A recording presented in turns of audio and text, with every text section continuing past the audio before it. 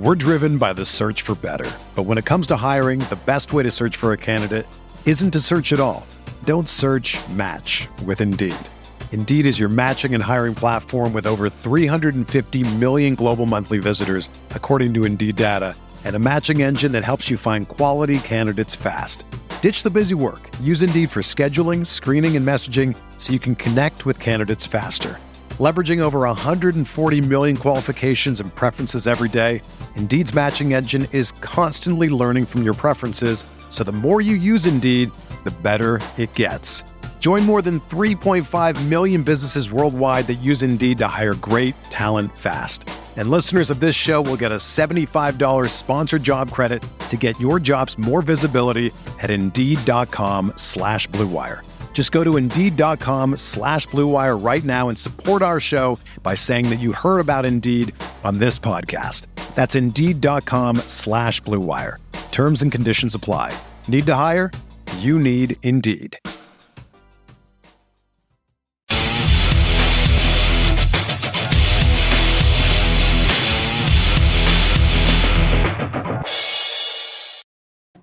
Hello, everyone. Welcome into the Guilty as Charged podcast. This is another episode of Bolt Breakdowns. I'm your host, Alex Insdorf.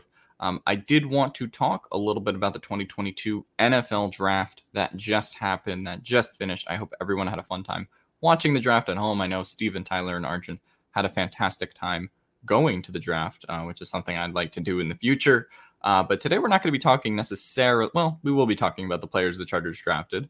But I wanted to make a video talking about stock up, stock down for the Chargers who were already on the roster prior to the draft and what those draft picks have kind of done to some of the players' futures on the roster. So we will be doing our draft grades episode tomorrow where we grade each pick and grade the Chargers draft. Very excited to do that. I'm sure I'll show Isaiah Spiller some love, as people have noticed on Twitter. But in the grand scheme of things, I did think the Chargers had a pretty good draft and filled a lot of positions of need. Specifically, the trenches, I thought was a really great aspect of their draft because they've never really gone that hard at addressing the trenches before on both sides of the ball, especially when you consider the Atudo Ogbonya pick in the 5th round. So I think that's, an interesting direction for them to go, a trench heavy draft when I did expect a lot more corners, edge, high premium defensive positions to take it. So we'll talk about all of that when we do grade the draft tomorrow. But let's get to this stock up, stock down for the Chargers who were currently on the roster. And I will get to that now. Let me know, of course, in the comments below what you guys think of the Chargers draft. I think that I always love to hear what the fans think a little bit. And so maybe drop your grade below down in the comments for what you would give the Chargers draft. But let's get to this stock up, stock down Chargers after the 2022 draft. I think when you talk about stock up, you have to talk about Michael Davis.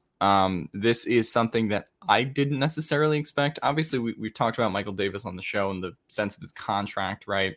He has a very cuttable contract next year. The Chargers can save something like $7 million by cutting him. They brought in J.C. Jackson, obviously paid him a lot of money, have Asante as sort of like that other outside corner right now. And so Michael Davis is someone whose role has kind of been in jeopardy in that standard box outside corner.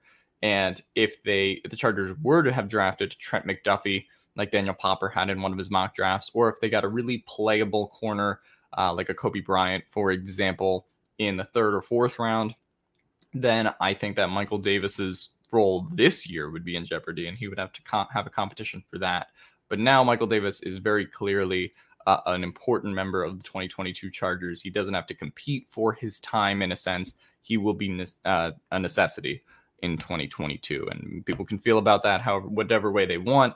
I don't know what this means for his future in 2023, considering the contract situation, but Michael Davis has absolutely made himself very important to the 2022 Chargers, especially because they didn't really take a playable premium corner in the round 1 to 4. They did end up taking Jasir Taylor from Wake Forest, so that's more of a special teams pick at this point, though, and I'll see how he develops over the years. Kind of a long-term project a little bit there. But Michael Davis is very clearly, his stock is on the rise after the 2022 draft, and we'll see where it goes from here if he is actually able to lock down a spot on the 2023 Chargers despite his contract maybe. Stock down. Pretty significant stock down, I would say, for Joshua Kelly and Larry Roundtree. Obviously, the Chargers drafted Joshua Kelly in the 4th round of 2020, drafted Larry Roundtree in the 6th round of 2021.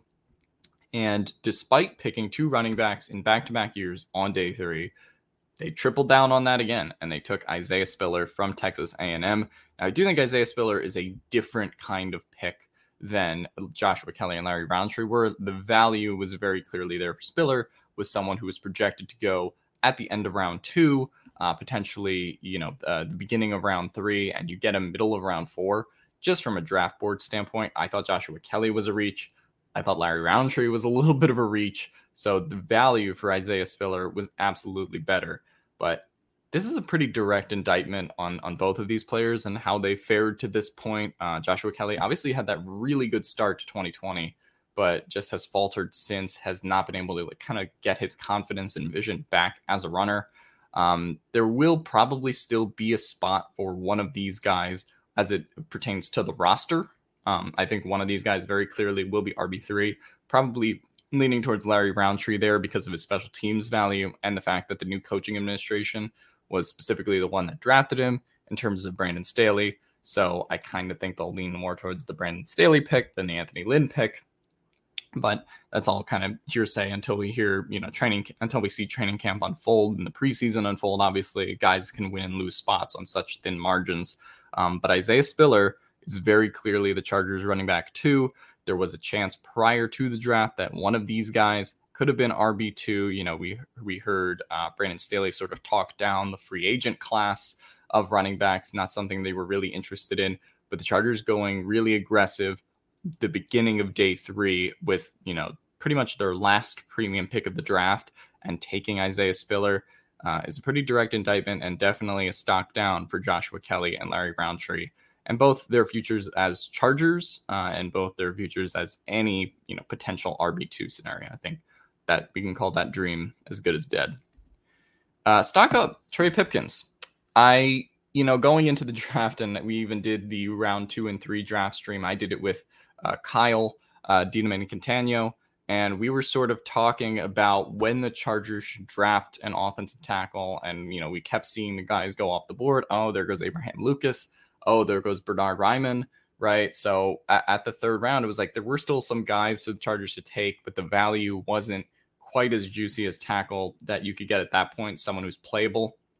And so the Chargers really, in terms of their tackle situation right now, yes, Jamari Salyer has played some tackle at Georgia, but in terms of the guys who are going to be starting for the Chargers next year, it's very clearly between Trey Pipkins, Storm Norton, and I would probably throw a free agent veteran into the mix. I do still think they pursue that option. I don't know if it'll be someone like Riley Reiff, who I think would just kind of shoe into right tackle, and then we're talking stock down on Trey Pipkins.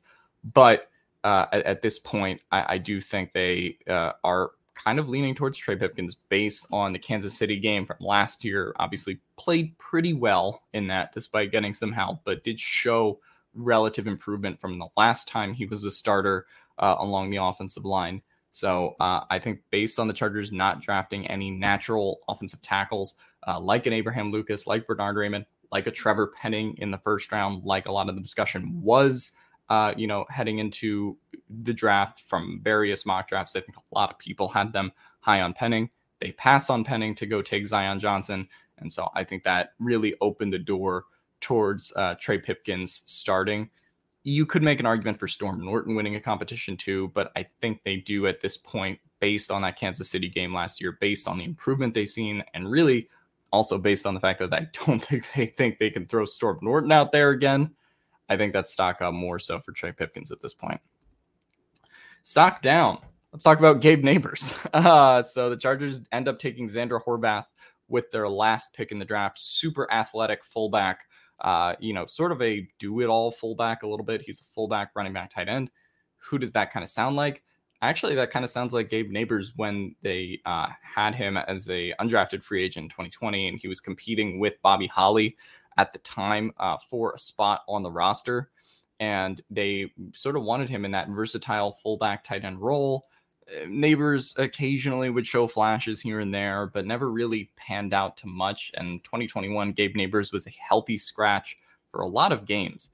So the Chargers going with someone like Xander Horvath isn't super surprising. I did think it being, their last pick in the draft as opposed to like an undrafted free agent, like that shows the kind of urgency maybe they had for the position. And, the fact that Horvath was still there was something that they like. So last year they carried 4 tight ends, including Steven Anderson, and then 1 fullback, including Gabe Neighbors.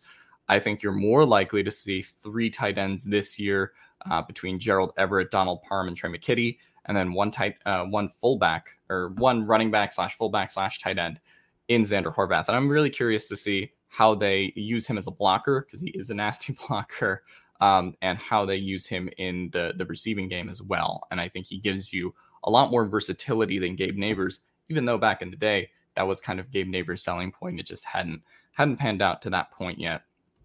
And let's talk about stock up. I think Chris Rumph got a huge stock up in the draft. Me, Tyler, and Steven were talking endlessly about edge rusher, possibilities.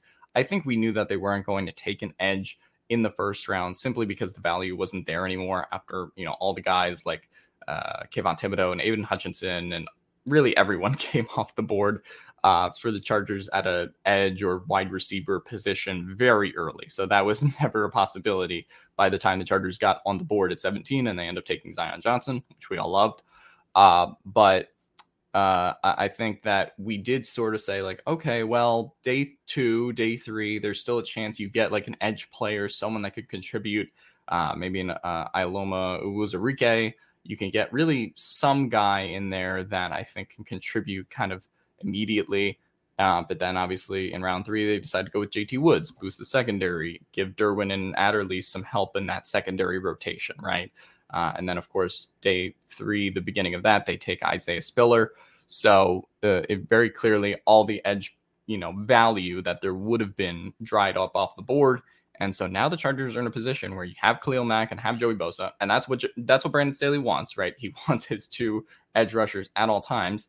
But for Joey Bosa, a guy that does have some concussion problems or has had a reoccurring history of those, and for Khalil Mack, who was injured for a large portion of last season, you're kind of betting now on Chris Rumph, Emeka Egbole, a lot of the guys that they have behind those 2 at edge. Specifically, Chris Rumph, I think, is very clearly edge 3 now, unless they sign somebody else. So, I'm a little bit hesitant to accept this one because Chris Rumph kind of was up and down for large portions of the preseason and the season last year when he played, had a couple good flashes, but I'm a little bit hesitant to accept him in the edge 3 role for something that's such a premium position in considering the injury histories of Joey Bosa and Khalil Mack as well. But the coaching staff, by not taking an edge in this draft, I think has shown that they really believe in him to be that edge 3 guy right now. And this is the last stock down, but I do think we have to talk about Jerry Tillery. This isn't really because the Chargers drafted UCLA's Otito Ogbonnia in the 5th round. That, although, in a sense, that could kind of contribute to what we're talking about. Just another defensive tackle in the fray. He's more in that nose tackle kind of build, though. So he doesn't really kick Jerry Tillery off the roster. But shortly after the draft concluded, after the Chargers did draft another defensive tackle body, the Chargers declined the 5th-year option on Jerry Tillery. And then kind of tried to do some mixed messaging where they declined the option, but then said, oh, well, he's still in our long-term plans. We have, big plans for Jerry Tillery this year, but you're not willing to pay $10 million for him in 2023. So kind of call bullshit there. So for me, I think the loser of the weekend does kind of have to be Jerry Tillery based on the fact that, he is going to start the season now that he's really their only true, pure pass rushing DT, which is a little bit of a scary sentence that just came out of my mouth, right? Obviously, you have Sebastian Joseph Day, Austin Johnson as your sort of tweeners in between a nose tackle and defensive tackle. And then you have Otito Ogbonnia, who sort of slots in as your nose, or the Linval Joseph replacement that people have talked about But Jerry Tillery not having his 5th-year option picked up, and the Chargers obviously trading with the Bears to get their 6th-round pick back to have more ammunition next year. They're not going to be players in free agency with the limited cap space that they have next year now. But I do think in terms of replacing Jerry Tillery, I think that's a process that's kind of already begun, obviously by declining the 5th-year option. And, he could ball out this year, but as Kyle DiDomenico pointed out, new member of the GAC podcast family, if he does ball out, it actually kind of makes more sense to let him walk in free agency and pick up a good compensatory pick rather than re-sign him with the somewhat limited cap space the Chargers have. So I think that'll be a very interesting thing to watch. But for 2023, for even the immediate future, I think Jerry Tillery's future with the Chargers looks pretty murky at best, and that they try to replace him probably early in the draft next year, or they find some kind of value free agent option to take his place. But that is it for my stock up, stock down options on the 2022 Chargers draft. Let me know if there's any other ideas that you're thinking. Let me know how you graded the Chargers draft. Let me know in the comments down below. Are there any other Chargers whose jobs are at risk as a result of the 2022 draft? So that is all for today, and I